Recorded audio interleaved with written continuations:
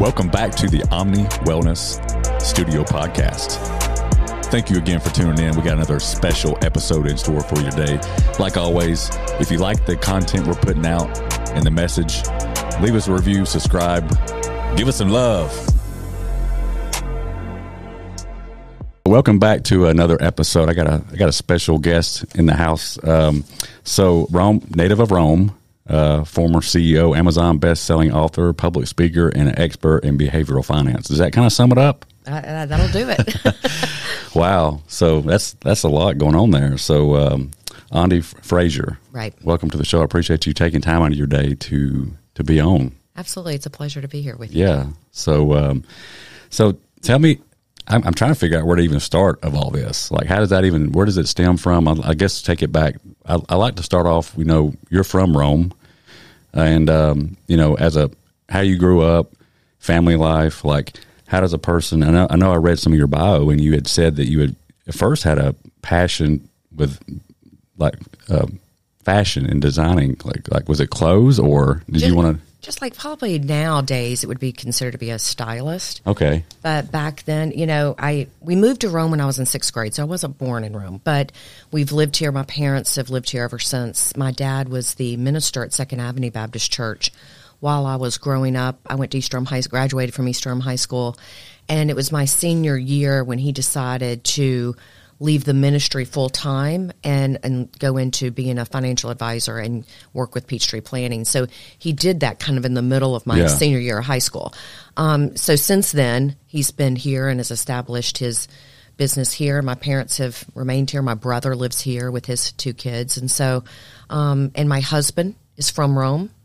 So it's kind of neat to be back here. Yeah, and I think I read where you had mentioned that your husband's grandfather was a judge. Yeah, it was Judge Frazier here for many years. And his family, my husband's family moved away, I think, after his sophomore year in high school and kind of popped around different places. And we reconnected after I went to my 20-year high school reunion, and they posted the pictures on Facebook, and he reached out to me from there. He was living in North Carolina. I was in New York, and we kind of struck it up. But to get back to your question about fashion, that was always a real passion of mine. And I still love to express myself creatively through fashion, getting, dressed and figuring out, who am I going to be for the day and what does my day look like? And it's a way for me to express my creativity, but it's a far different kind of modality than what I do every day, which is serve as a financial planner. So it's very different. I need to up my fashion. It's one area that I feel like a lot of other areas of my life have elevated, but my fashion's kind of stayed low. I need to catch it up. Not saying I need to go out and just change my identity through fashion, but I think it could elevate some. Well, it's changed so much. I mean, COVID certainly, I think, changed how people dress for work. A lot of people are working remotely, and True. And the athleisure industry has really promoted that. Even in New York, it wouldn't be uncommon to see somebody in jeans and a turtleneck and then somebody else in a suit. So it really is I believe it's about dressing for your day. Who am I going to see? What am I going to be doing? And making sure I feel good in whatever that is. Yeah. So I went to a pretty large business event, networking event, several times last year. I called 2022 and some of 23 my level up tour. I just invested a lot of money in going and being around other what I call killers. Yeah. It's in the industry. I wanted to learn from them, pick their brain. And I was putting a lot of pressure on myself on what to wear, and I would pick out something. I'd get there, and I'd find the guy that I'm looking up to. He would just be wearing like jeans and a black shirt and just like a nice watch. Yeah. I'm like, okay, I'm overthinking this. Yeah. But that worked for him. Yeah. Like, I think it can work for me too. It ain't got to be over the top. Right, exactly. And, I think for many, many years, when I first started in the financial industry, I was 23 years old, and I had a lot of people say, okay, you got to wear the navy blue and the black and really be subdued. And through the years, I'm like, you know what? I have earned the right to dress like I want to in this business. And that comes through, my knowledge and my expertise. And so I think that gives me a little bit more freedom to express myself creatively through the way that I dress, and I like it, and it's fun. Yeah. So it's good. Well, cool. You mentioned that your dad, it was in your senior year that he had took over a financial firm. Well, he really launched his own practice here in Rome. Yes. Okay. And I was going to be my question. Was your dad always involved with like financial stuff, or did you grow up seeing him go through different like careers and stuff like that? And then, well, interestingly enough, as a minister, he had authored a book on taxation for ministers and clergy. So by authoring that book, a lot of ministers and nonprofits and churches were coming to him for tax advice and subsequently financial advice. And so it was kind of a combination of him feeling like that was a real calling for him to serve in another way, to be, ministering in another way, and not only helping ministers and clergy and nonprofits, but in helping individuals, because so many people that he would counsel as a minister would come to him with relationship issues that stemmed from financial issues, money issues. So I think it gave him a chance to serve in a different way, and something that we both carry forward now. We feel like that everybody deserves the right to good financial advice. Yeah. We don't have a minimum, and the reason we don't have a minimum is we feel it's an extension.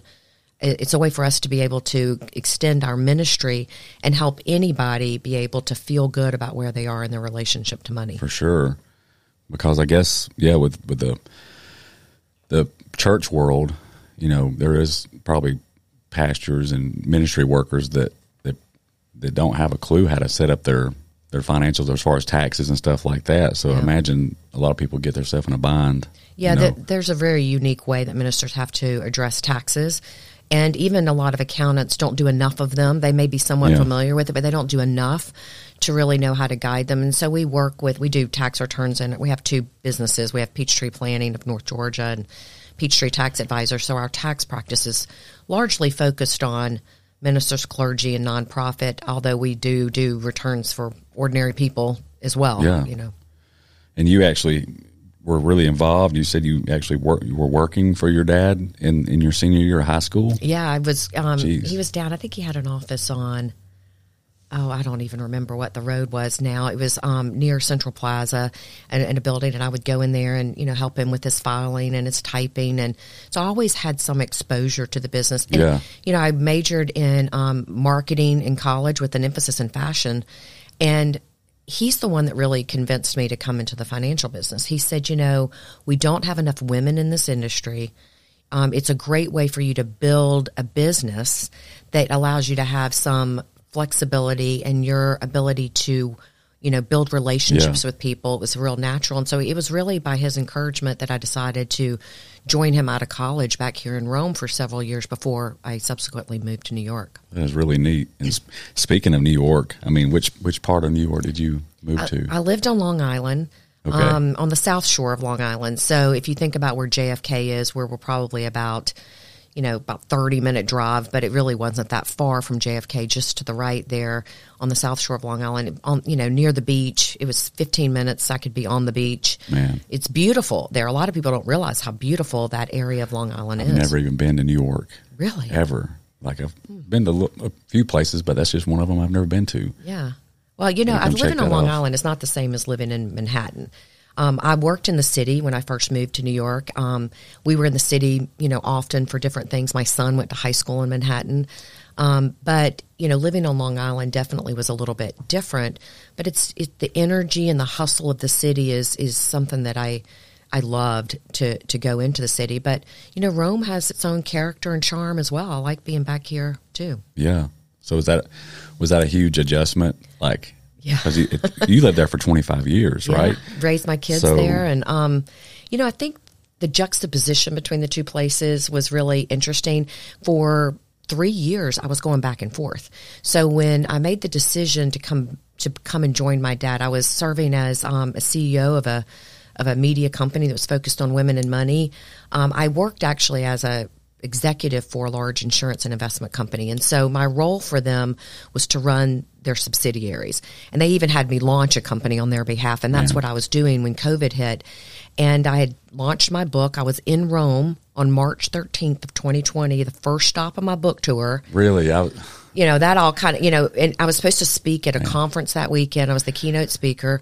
That went sideways and, went back home to New York and kind of reevaluated just what was going on. And my dad, I knew that if I didn't come back and help him and take over, that he might not slow down.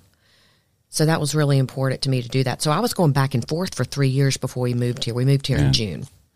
Yeah, I can imagine, like the downtown city part of New York, it's just like what you see in probably the movies. It's just really busy.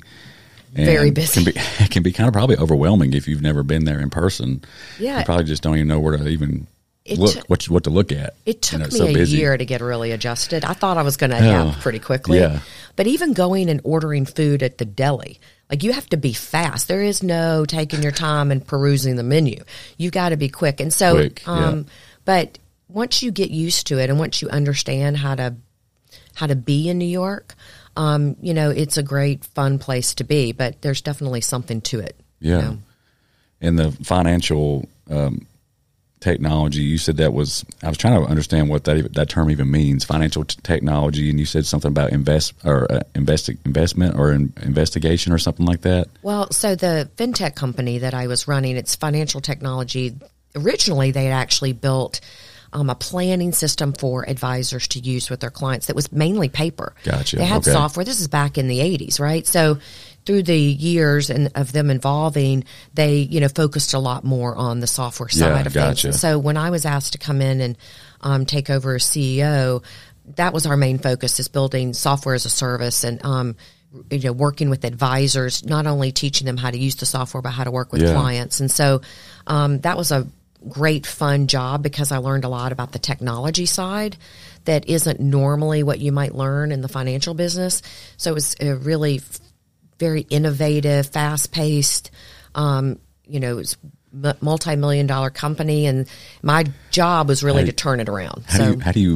Is that something that you were here in Rome and you just started looking at job positions and you applied for this via like the internet and had to fly up there for an interview, and how did that even go down?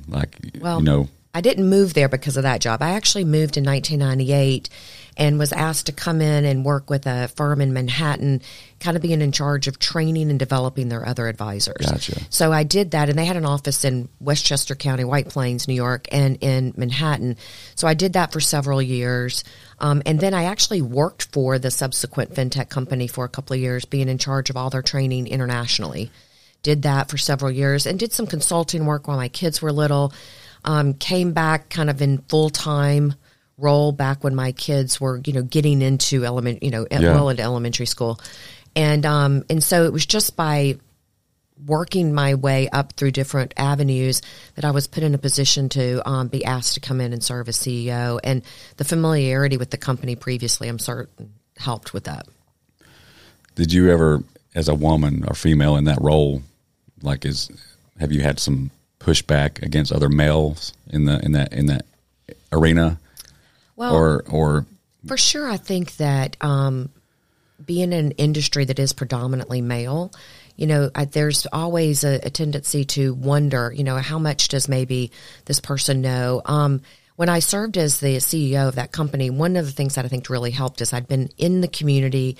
I had trained a lot of the advisors that were using the system previously. Gotcha. Okay. So they knew me enough to know. Okay, so they knew that you knew your stuff. That I knew what I was doing. So in terms of that system, now running a company was something that I was learning on the fly, so to speak. Yeah. And I had to learn very quickly, had to leverage resources. But what an amazing opportunity. And it served me well in my work now with business owners, because a lot of financial people who work with business owners haven't actually run a company. So the fact that I've run a company, run two companies, I think helps me a lot to understand and to be able to work with business owners a little differently as a result of that. Yeah, I think, I'm still in this, I love my accountant that I have now. And I know your CPA and financial advisors are two different worlds, right? Yeah, there's some CPAs that give financial advice, but usually it's two separate kind of areas. I've often thought that it would be so cool to find a CPA / financial advisor / previous or business owner hybrid, because that way they would understand all the moving parts. Because I feel like I love my CPA, but I feel like, there's a lot of things that I don't know until it's time too late, Right. It's like, man, why didn't you tell me about that? And it's like it's more like, it's because they never ran a business. Yeah, and I think most CPAs aren't necessarily thinking about strategy. Right. They're recording, here's what you did, and so they're not necessarily thinking forward. Looking ahead. And I've had a couple of different situations where, like, if we had caught it in enough time, or if I had heard about this strategy, it would have saved me a lot of money. It's like, man, it's a shame that, that was missed or overlooked just simply because they just didn't have the experience, or just didn't know because they never really ran what it's like to run a business. Yeah. It's very helpful to have had difference. That experience for sure. For sure. Both in the financial side and even the tax side, but just to think about things a little differently and to be able to empathize with the business owner and what they're going through. For sure. So COVID was that kind of a pivoting point for you to kind of really start stacking your cards differently? I mean, I know you said you launched the book and everything, and it made a lot of people kind of have to pivot. Yeah. Their whole career and life and everything else. So that was kind of like if it hadn't been for COVID, I guess would you still be back in Rome? I don't know. I think COVID, it was the first time that I had been off the road. I had been traveling every week for almost 10 years at that point. So it forced you to slow down? Yeah. So, when I went back after that, that conference I told you I was speaking at got canceled. I went back to New York and didn't leave my house for 6 weeks. So, that time and being home and stopping, I think was really instrumental in having me just take a step back and say, okay, what am I doing? And at the moment, I was serving as a CEO, but I didn't own the companies I was serving as the CEO of. So when my parents and I started kind of talking about the future of my dad's business, I thought, I'm tired of building other people's hot dog stands. Maybe I should come back and, be able to give him a gift of being able to enjoy this time of life if he wants to. He's still very active in the business, but he can go and do other things and enjoy this part of his life. And now I can build something that I own, which is a very different experience than being a CEO for hire. And how old's your father? He's in his mid-70s. Still super active though. Yeah, he just had full knee replacement surgery, so he's not super active right now. But that gave him, by me being there, it gave him the ability to say, I can go and take care of myself in this way and get this done, knowing that Ande's got control of the business and I don't have to worry about that. And so, what a relief to be able to give that gift to him. Yeah. So for the listeners and even myself, like what is the primary purpose of a financial advisor, and how can people benefit from that, and who would be a good fit for a financial advisor? So kind of give me the breakdown on that. Okay. And, whether it's your person starting off at a young age, just the first job, like what's some strategies that you feel that person could do at a young age to set themselves up for a really good future, or some people that may be in their 30s or 40s that's thinking it's just too late. Or anything in between. What's your take on that? Well, there's different types of advisors. Let me start with that. I think there's people that focus on the investment side of the business, and then there's people that focus on the planning and maybe insurance side. I think a financial planner, a CFP, which is what I am, focuses on all of it together. Gotcha. And so I think it's important when you're working with somebody to know what kind of advisor they are, because if they're only helping you in the investments, that's just a third of your financial plan. You've got protection and savings and other, real estate, perhaps other things that you need to have somebody give you advice about to have a real comprehensive look at your finances. My take is everybody should be talking to a professional.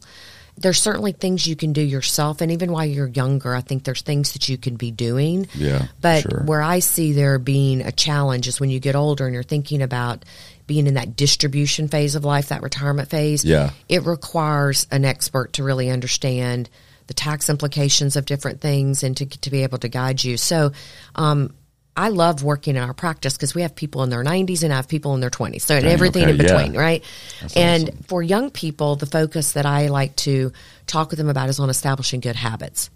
Learning to save, really focusing on cash flow, making sure that as they increase their income, they're not automatically spending their income. Most people do that. Most people are unconscious spenders and conscious savers, and we need to reverse it. Even adults, if they get a raise or a bonus at work, they're going to be spending that much. Yep. And I've always used this phrase: if you make $1 million a year and you spend $1 million a year, then guess what?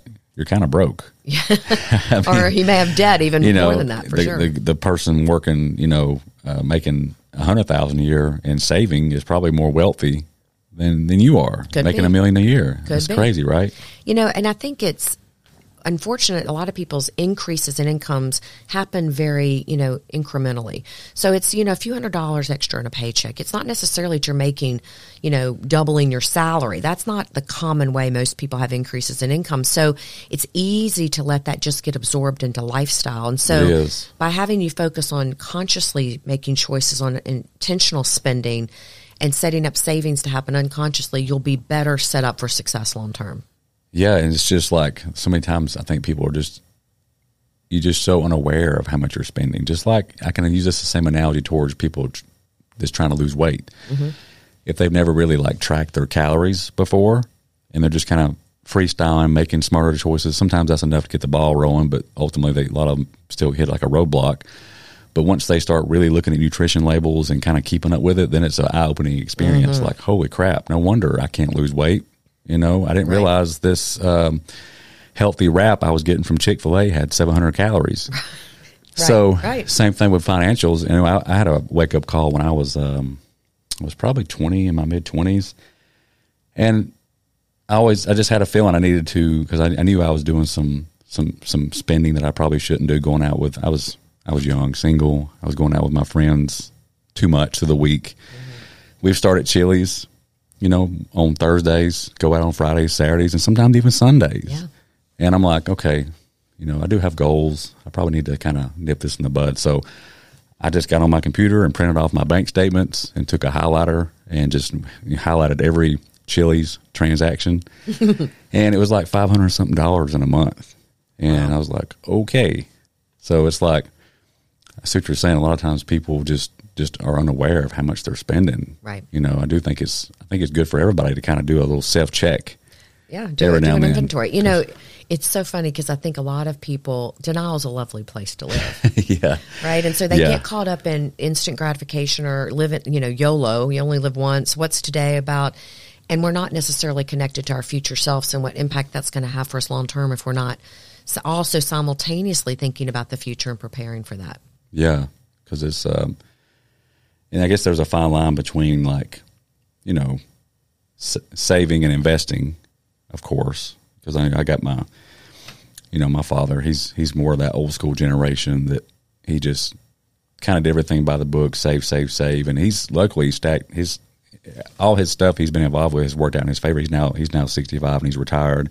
He's got a nice 401k and stocks and stuff like that. But, I've always been a little bit more of a risk taker. Mm-hmm. And, I talked to him about a lot of things, but if he knew how much money I've spent on different things to kind of keep pouring into myself and what the direction I'm going, he would probably freak out. Well, definitely different generations think differently about money and different, it's not just generational though. It's also about your demographics, your psychology. There's the psychographic mix is really interesting to look at as well. Because he's often told me that, the reason he's like he is with his money mindset is because he actually did tell me some stories about how he grew up and very poor, Lindale Mill Village. And he literally has memories of the people coming in to evict him and take the furniture.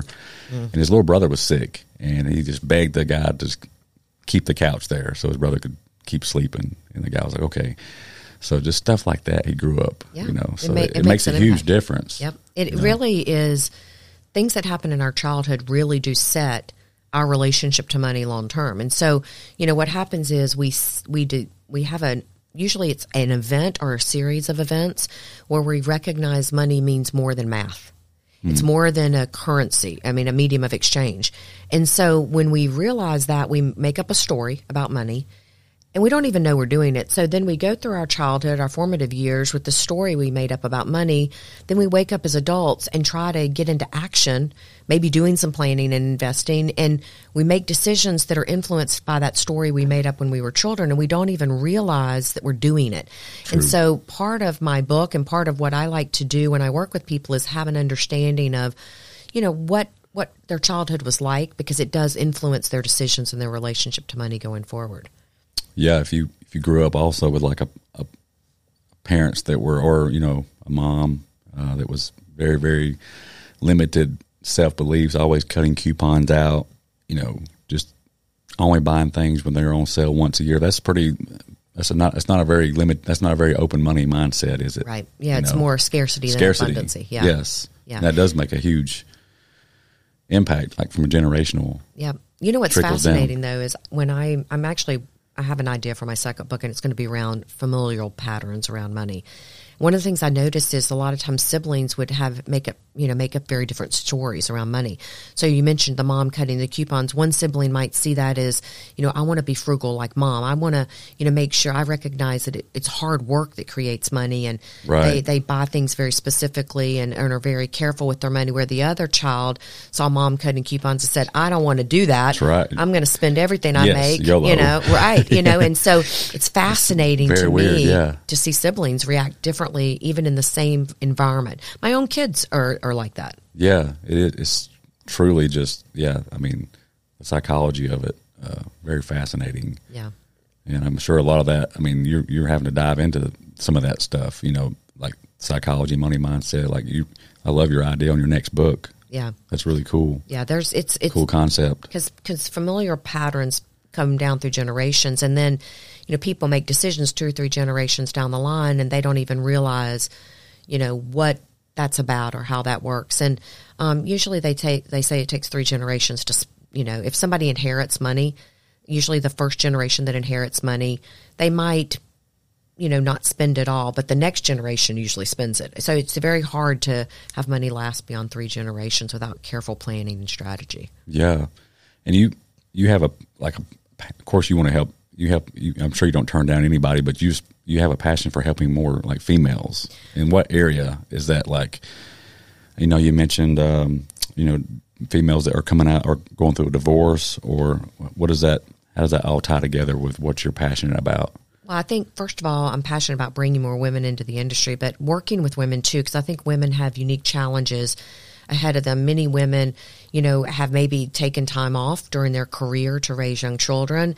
And then, you know, that does impact their ability to be at a certain level, perhaps, in their career. True. Yeah. And then as you get older now, you have the shifting of responsibilities where you have maybe adult children you're still somewhat caretaking for, and you may have older parents that you're also responsible for, or older relatives or loved ones that you're being asked to care for. And that caregiving role not only takes a toll on a female physically and mentally and emotionally, True. but financially. You know, that time off of work and that lack of being able to kind of have that momentum. And then when you look at adding maybe a change in relationship status, like a divorce, into that, there's just a lot of unique challenges. And so one of my designations happens to be in working with divorce, both on a legal team and also working with people individually. And it's just most women come out of a divorce less financially secure than they were before. And so how do we really help women get an understanding about what that means for their lives and how they can do better going forward? Yeah. You know, you mentioned about some people think it's too late. It's never too late. You know, taking the next step moves you in the right direction no matter where you are financially, whether you're getting ready to retire or you're 20 or you're 30 or somewhere in between. You know, not taking action is making a conscious decision. Yeah, and then how unfortunate it is, and you know, you see this all the time, is when a female stays in a toxic relationship because she just don't see how there's any way out financially. Right. I mean, I feel for those. Yep. That financial domestic abuse is something that's not talked about as much, but a lot of women stay in relationships that are unhealthy because of money. And in many ways, sometimes their partner might be using money as a method of control to keep them in that relationship. And so it's a real passion of mine to be able to speak to that a little bit more and to be a sounding, be a voice for women that are in that situation. Especially if there's, you know, children involved, you know, and depending on what kind of lifestyle you're living, it's hard to just walk away from that. Yeah. You know, and if it affects you, it affects your child. Yeah. But it's like, man, I feel for that. I feel, you know, and I was telling you a little bit about my girlfriend / wife. we should just be married. And, you know, she went through this similar situation. You know, she literally felt trapped, you know, for a while, but she proud of her for digging through and finding a gateway to create some financial, income as an outlet to kind of get out and create her life and identity and keep providing for herself and her kids. Yeah, it can be scary to think about. You have to first learn and get educated and then doing something, and it's really easy to be comfortable where you are. It is. We always want to resort back to that. Yeah. That's always the default. Yeah, but life's too short, to be in an unhealthy relationship. Yeah, that uncomfortable thing, it's just humans in general just want to just default back to that, and this whole past year for me has been the past year and a half of just uncomfortableness. And it's been, but I've been around enough people that's doing what I want to be doing to realize you gotta lean into that uncomfortableness. It's gotta get comfortable with being uncomfortable. It's not going to feel good, man. Everybody's got to go through the fire, and it's been some fire. So I was telling you earlier, I'm still in the building process, and but I've enjoyed it. It hasn't been easy, but same thing with weight loss, same thing with relationships. It's not easy. It's not easy. Yeah, and for sure. Takes work. So what I want to ask you, you're you're a financial person. What do you have any views on like the current economy and the crazy interest rates and the housing market? Like, does it even make sense to buy a home right now? If you're a young person, I don't even know how people are even doing it. I see people graduate, college, they got student loans and they get married. And, they might have some corporate jobs making decent money, 6 figures, whatever, but still it seems like it don't hold a light to their debt. Yeah, for sure. My daughter just graduated college in May, and she's working at her first job, and she was talking to me a little bit about her plans. And fortunately, she has no student loans. So she's coming out in a much better situation than a lot of her maybe friends or other people her age. And we were talking about it. It's really tough. I think the economy is actually really strong right now. I think a lot of people don't feel like it's strong because we've had an unusual 2 or 3 years. We had COVID, then we all came out of COVID and everybody's spending money like it's water, just everywhere. Yeah. We had a lot of money flooding into the economy to try to give relief. And then we had last year in 2022 where stock market was down, interest rates blew up, inflation was at a high that we haven't seen in 40 years. And even though now inflation is slowing down in terms of the path forward, it's not the prices aren't rising as high as they were. I think it's down 3 or 4%. I haven't looked at it this morning. But the issue is the price increase we've experienced over the last 18 months is sticky. It's not going to go back to the way it was before. So even though inflation is slowing down moving forward, those price increases that we all experienced, the basic things, bread, milk, gas, those things are not going to go back to revert. No. Or if they do, they won't be going back so fast. So it still feels like that people are really struggling, and wages haven't quite kept up with the inflation as well. And so I think in debt, most people have a lot of debt, and not the good debt, the bad debt. So when stuff like bread and milk does go up, it starts to hurt. A little bit more. You're sitting in retirement and you got your home paid off, but you're living on a fixed income, and now you got to pay more for the basic groceries and utilities and things like that. It really puts a strain on people. So people have to learn how to remain in control of their money so that they give themselves flexibility to, be able to handle different times of turmoil and different circumstances in the economy. Yeah. Yeah. It's definitely a strange thing because, like you said, it's their daily habits that, can affect that. And, you don't realize how much stuff like that can affect people's everyday life. Bread going up, milk going up, it's wild.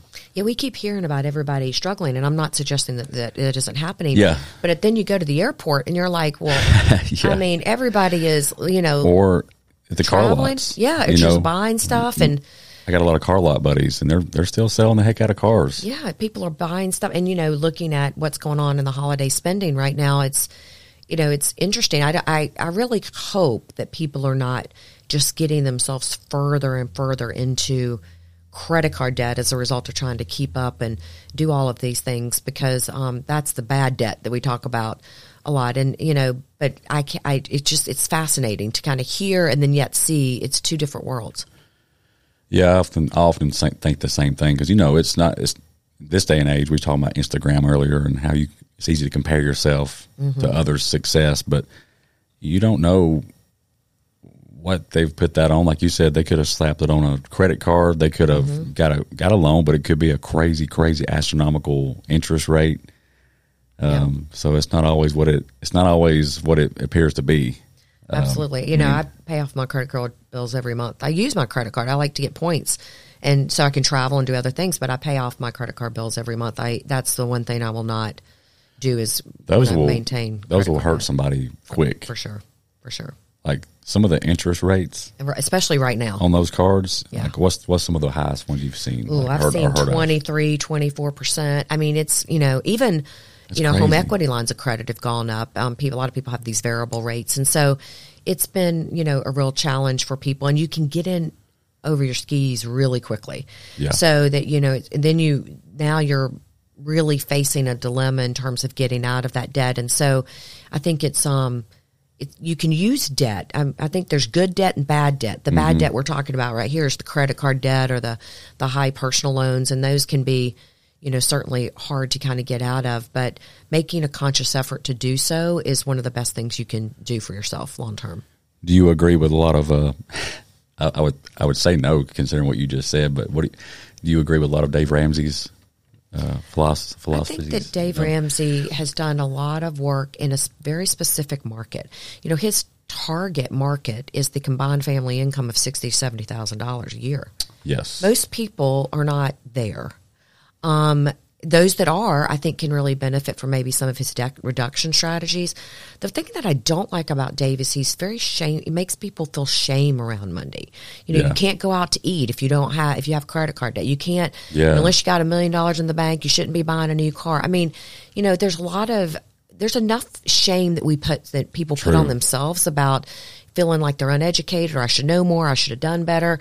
We don't need somebody else in a role like that adding to it. So I don't like that about what Dave does. And I notice now we're seeing people speak up against that. But I do think Dave, in terms of debt, I don't agree with paying off your house necessarily. I don't know. That's a very individualized decision. Right. Yeah. I think that when I think about that, I don't want to have a home paid off and have no money. Right. I want to have money. And so I can have money to pay off my mortgage doesn't mean I'm going to do it. And so, I think there's ways that you can remain in control of your money. But I do think in terms of the credit card debt and the learning to spend, or live on less, I think, and be able to save, I think those things can be good things that Dave is, able to share with people.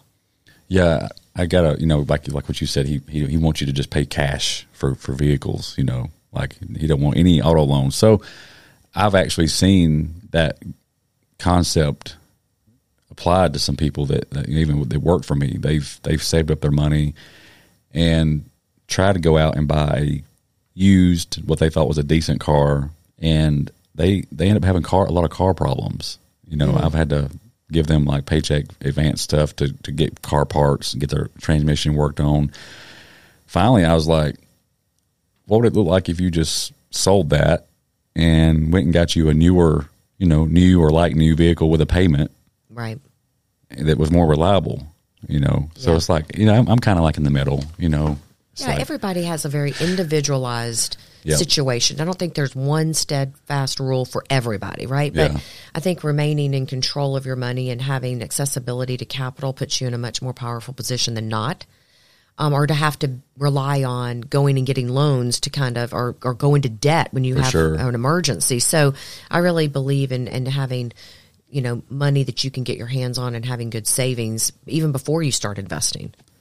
What would you consider a good way to like self-check yourself? Like for the listeners, if they wanted to kind of evaluate themselves as far as a financial standpoint, regardless of where they're at, what age, like how much, what's that ratio between your paycheck and how much your bills are versus and then how much would you recommend them having stashed away? Like what's just some simple things they can kind of look under the hood, pull some reports off their bank statements and kind of be like, okay, am I doing decent or do I have a lot of work to do? Well, ideally, in a perfect world, if you could save 20% of your income, that would be great. Now, recognize that most people aren't doing that. Most people, I think the savings rate may be 2 or 3% in this country in terms of what people are saving. But, even if it's 1% better a year, if you can get used to that, I think that's really helpful. And in terms of, I think people should have 6 months worth of living expenses set aside so that if they lose a job, want to launch a business, or in a toxic relationship, have a sudden illness, something happens, they have 6 months worth of money that can get them through. It helps them to be in a better position to make decisions. So I think 6 months worth of living expenses set aside is a really healthy place to start, even before you start saving beyond that. And then from there, it's really about a lot more than just the standard. So, you've got retirement, certainly you want to be thinking about, but it's around, everybody has different risk tolerance, different family dynamics, different goals and objectives. And so where and how you save and invest beyond that is really dependent on that. Yeah. And most people, they're not even really thinking that far ahead. No. It's like, I don't even know, if most people even have a plan, what they just, especially, self-employed people, you don't have the, and what is your opinion on putting all your eggs in the 401k basket? Even so, I mean, if that's all you're doing, I guess that's better than nothing. But, yeah, I mean, I think putting money in a qualified retirement plan like a 401k. If you're working with a company and they're taking a percentage out of your paycheck every 2 weeks, and that's just kind of really all you just assume you're good to go. You just assume you're good. You're going to get some Social Security. You got this 401k, you feel like in your heart you're doing the right thing, but when it gets closer to that age, you're like, oh man, this is not as grand as I thought it was going to be. Well, there's, pros and cons. I think by putting money away, you're doing it on a pre-tax basis. So you may be saving some tax today, but remember, the IRS doesn't go away. So when you take money out, all of it's taxable in retirement, and they force you to start taking money out at a certain age. So, you have that to think about. You also, I think what the good part about a 401k plan is you get a match typically if you're with a good company. It's free money. And you're disciplined. It creates discipline. You don't see it in your paycheck, so you don't spend it. So you're not making a conscious decision around that money. So so for a lot of people, that discipline is really, really critical. Having said that, when we think about diversifying, we can't just think about the different types of investments and the different types of asset classes we're investing in. We also have to have tax diversification as well. And since all the money coming out of a qualified plan is taxed at ordinary income rates, I think having some diversification beyond that, where you can take advantage of capital gains or tax-free income, is also really important to incorporate into your long-term strategy. Is a Roth IRA pre-taxed? No, when you invest in a Roth, you pay tax first and then you put money in, so that when you do take it out, I mean, there's rules and how you take all that money out, but it will come out tax free. So, even something like that could be very helpful if you can contribute to a Roth. There's the issue with the IRAs and 401ks and Roths is the government really dictates when and how all that happens. Grows, yeah. It's not you or your company, it's the government. Now, the company may have a plan that also has different rules and things. So you just got to keep in mind that, you're relinquishing some of that control there. So I think just making sure you have things in different places so that you can put yourself in a position to have flexibility when you get to retirement, because you don't know what that's going to be like, and that's really the best plan.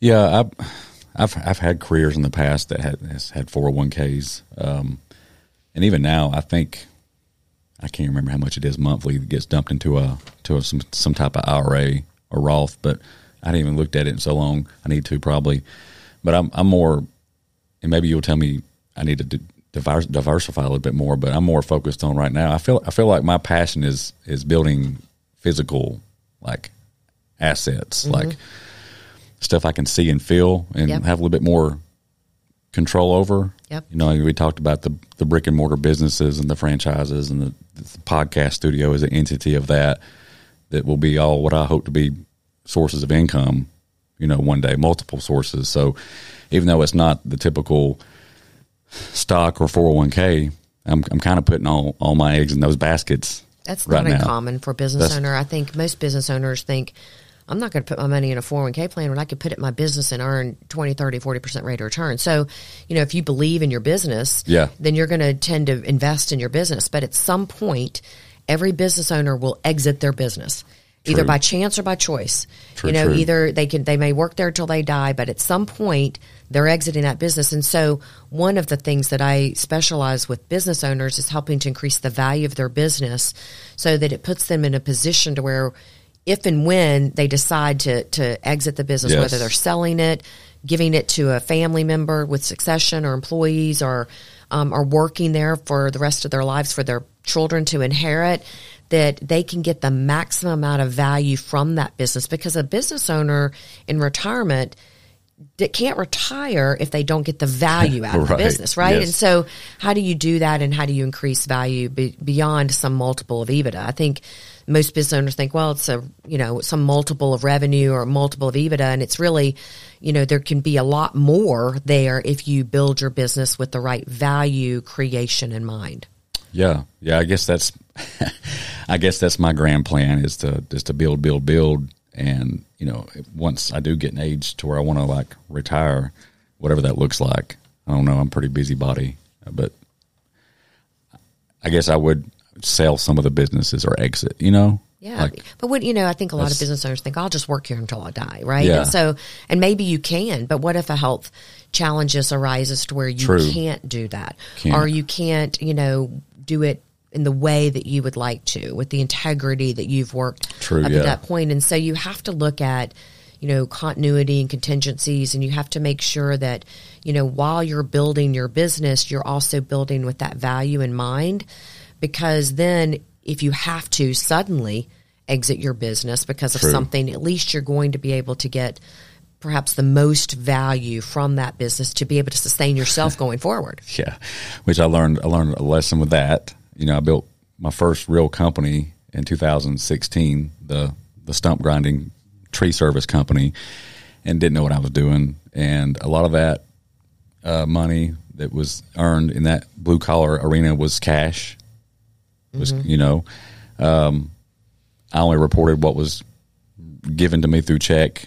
And of course, when I never did intend to sell the business, but when I did, stuff like that came back to kind of bite me in the butt. Yeah. So see what you're saying. Yeah.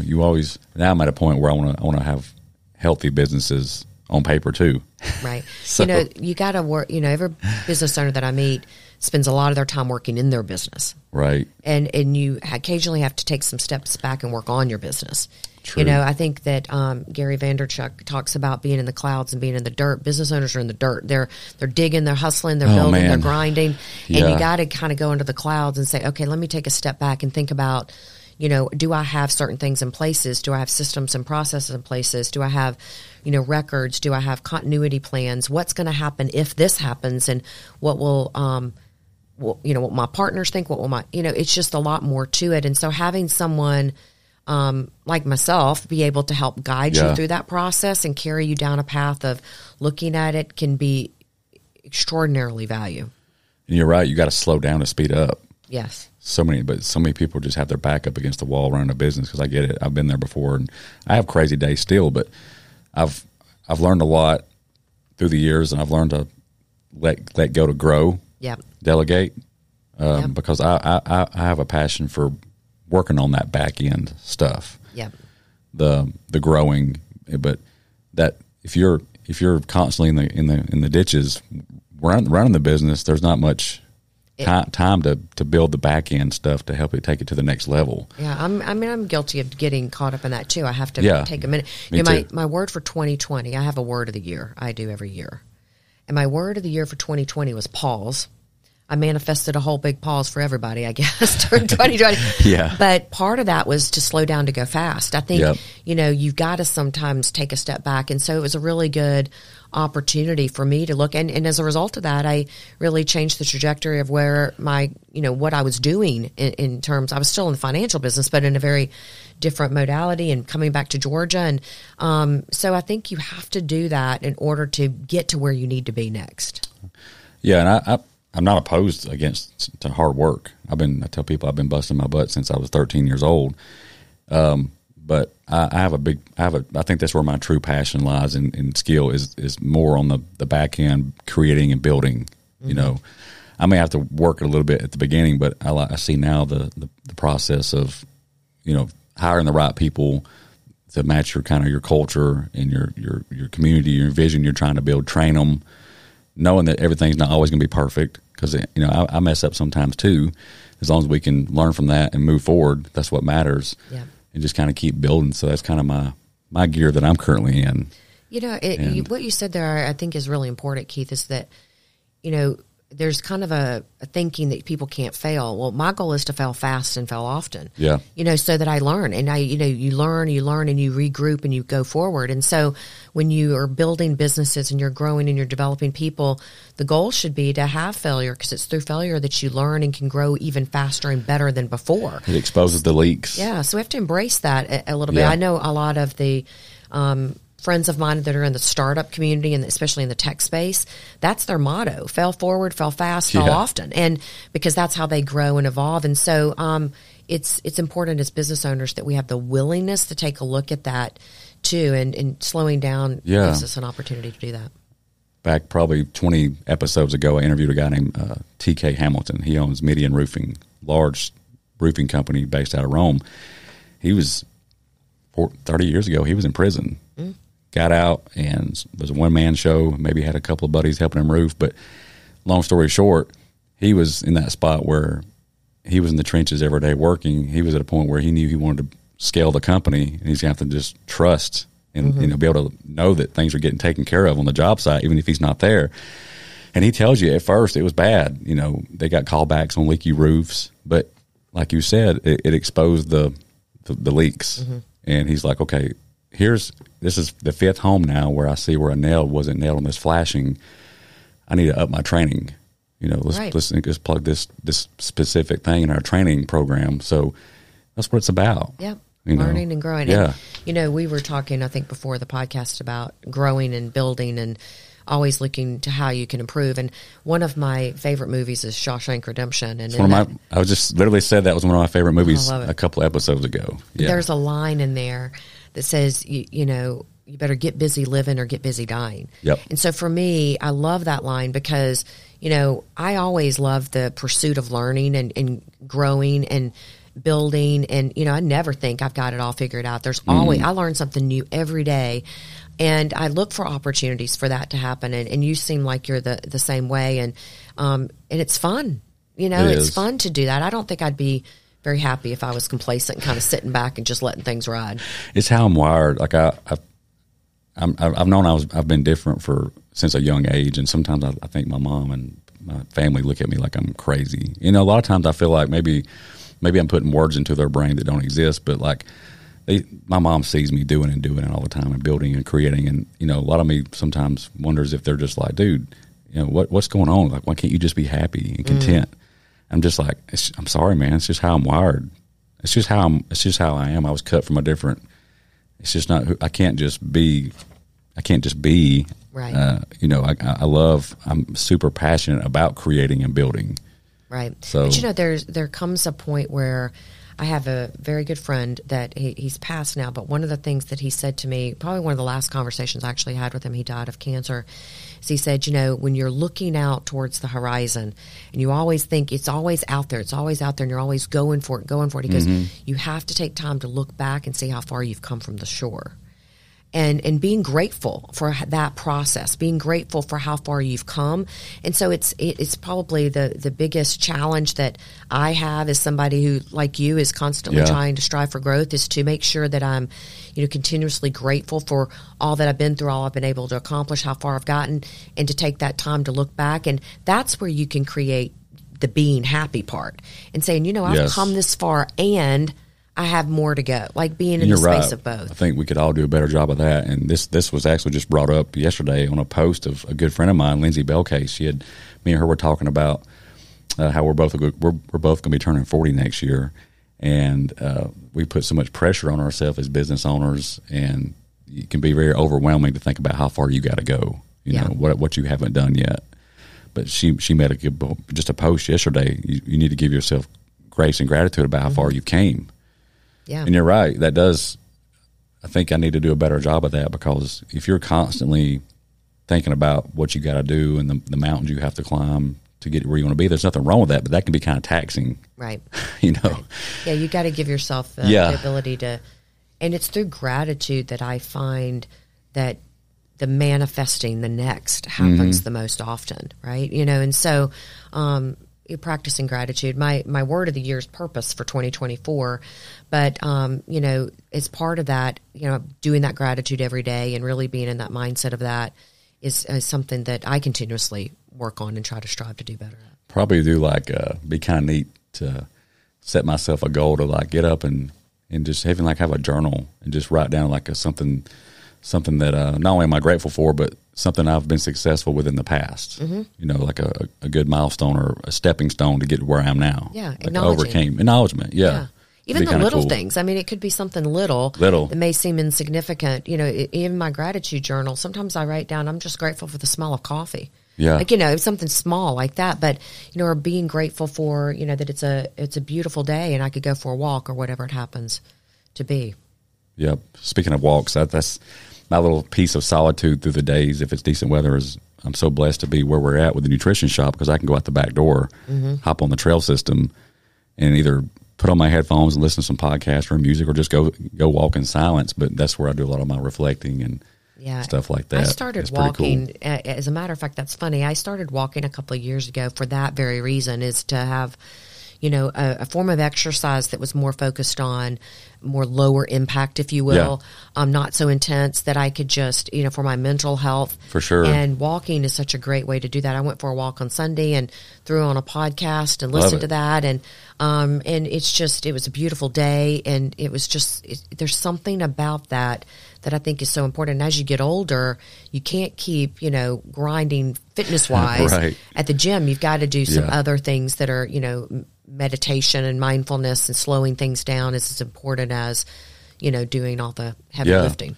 And this is perfect to bridge into the next conversation topic here is how does health and wellness play a role in what you're doing or your clients? This can be either, some of your personal, I know it's very easy as entrepreneurs and even people that are just running companies to put your health on the back burner. Mm-hmm.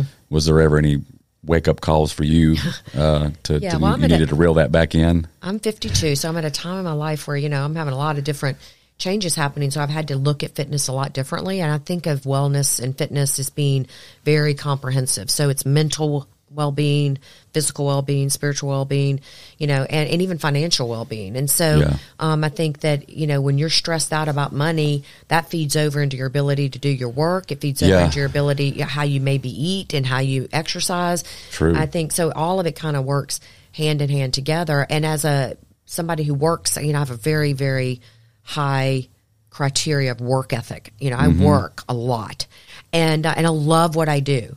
I have clients all over the country, so I have to work late sometimes to satisfy meetings that are on the West Coast. And so finding time to take time for myself has definitely been a struggle. I'm working with a personal trainer right now, not because I don't necessarily know what to do, but because the accountability piece is huge. And it's great to just be able to go and be with him for that hour, and I don't have to think about what I'm going to do.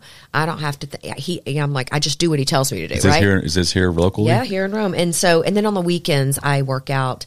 Either I do the Tracy Anderson method, or I have I just got a rowing machine, so I'm loving that.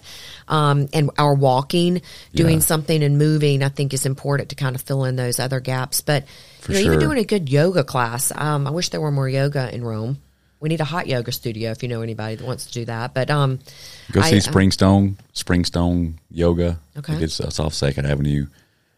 She's really good. She's got a good thing going on. Good. It's in the old Rome manufacturing building. Yeah, I love yoga. I've been doing it for years and years. And, my husband and I both really enjoy doing it. And we work out. We have a nice place, an area in our home that's dedicated towards that. But I like getting outside when I can. And so it's about not beating myself up for not, being at the gym, pumping weights for, 6 days a week. It's about figuring out what works for me and making it a priority. I had to make it a priority. And still struggle with that. I don't always do a great job. I've been battling with some migraines, and so I've been waking up I'm a morning person and would love to work out in the mornings, but if I wake up with a migraine, it's hard. It's hard, yeah. I've had to make some adjustments as a result of that and figure out, okay, if that's not going to work, what can I do that does work? And so maybe it's going in the middle of the day and getting an hour in. Yeah, and that like you said, it all ties together. Like the physical, the financial, the spiritual, the mental is cool. Like how it really does feed off each other. Yeah, I have a great quote that one of my previous coaches, I think it was a business coach, said to me, and she said, how you do anything is how you do everything. And True. Boy, that really stuck with me. So, how you work, how you play, how you handle your mental health, your physical health, your spiritual health, your financial health. If you look, how you keep your desk is how you keep your car, is how you keep your house. Like, it's fascinating. And I think that when you look at it that way, you can start to see, hey, this one area of my life isn't in sync, it's affecting the other areas. I was listening to a podcast a few months ago, and the guy literally said during his interviews, I'm not sure, maybe it's a smaller office and you can actually see where the person parked or pulls up, but he'll say, excuse me, I need to go run to the restroom. He'll actually go out and look into their windows to see how clean their car is. Well, it's a sign because it kind of lets them right? know. Yeah, we've all had those moments where our cars are probably for sure. Not the greatest, but a little extreme. But you're right. I have a client that I've known he's a friend of mine, but he's always kind of been singing the same old tune for years. And I'm like, okay, this is obviously just a pattern. There's something deeper going on. It's always kind of the same old woe is me. This is going on. It's like a vicious cycle that I could see him in, just quicksand for years. And he had reached out to me for about my nutrition coaching program, and he was hesitant at first because of the cost, but and he even kind of ghosted on me for a little bit. But he came back to me after twisting his arm and kind of speaking some hard truth to him.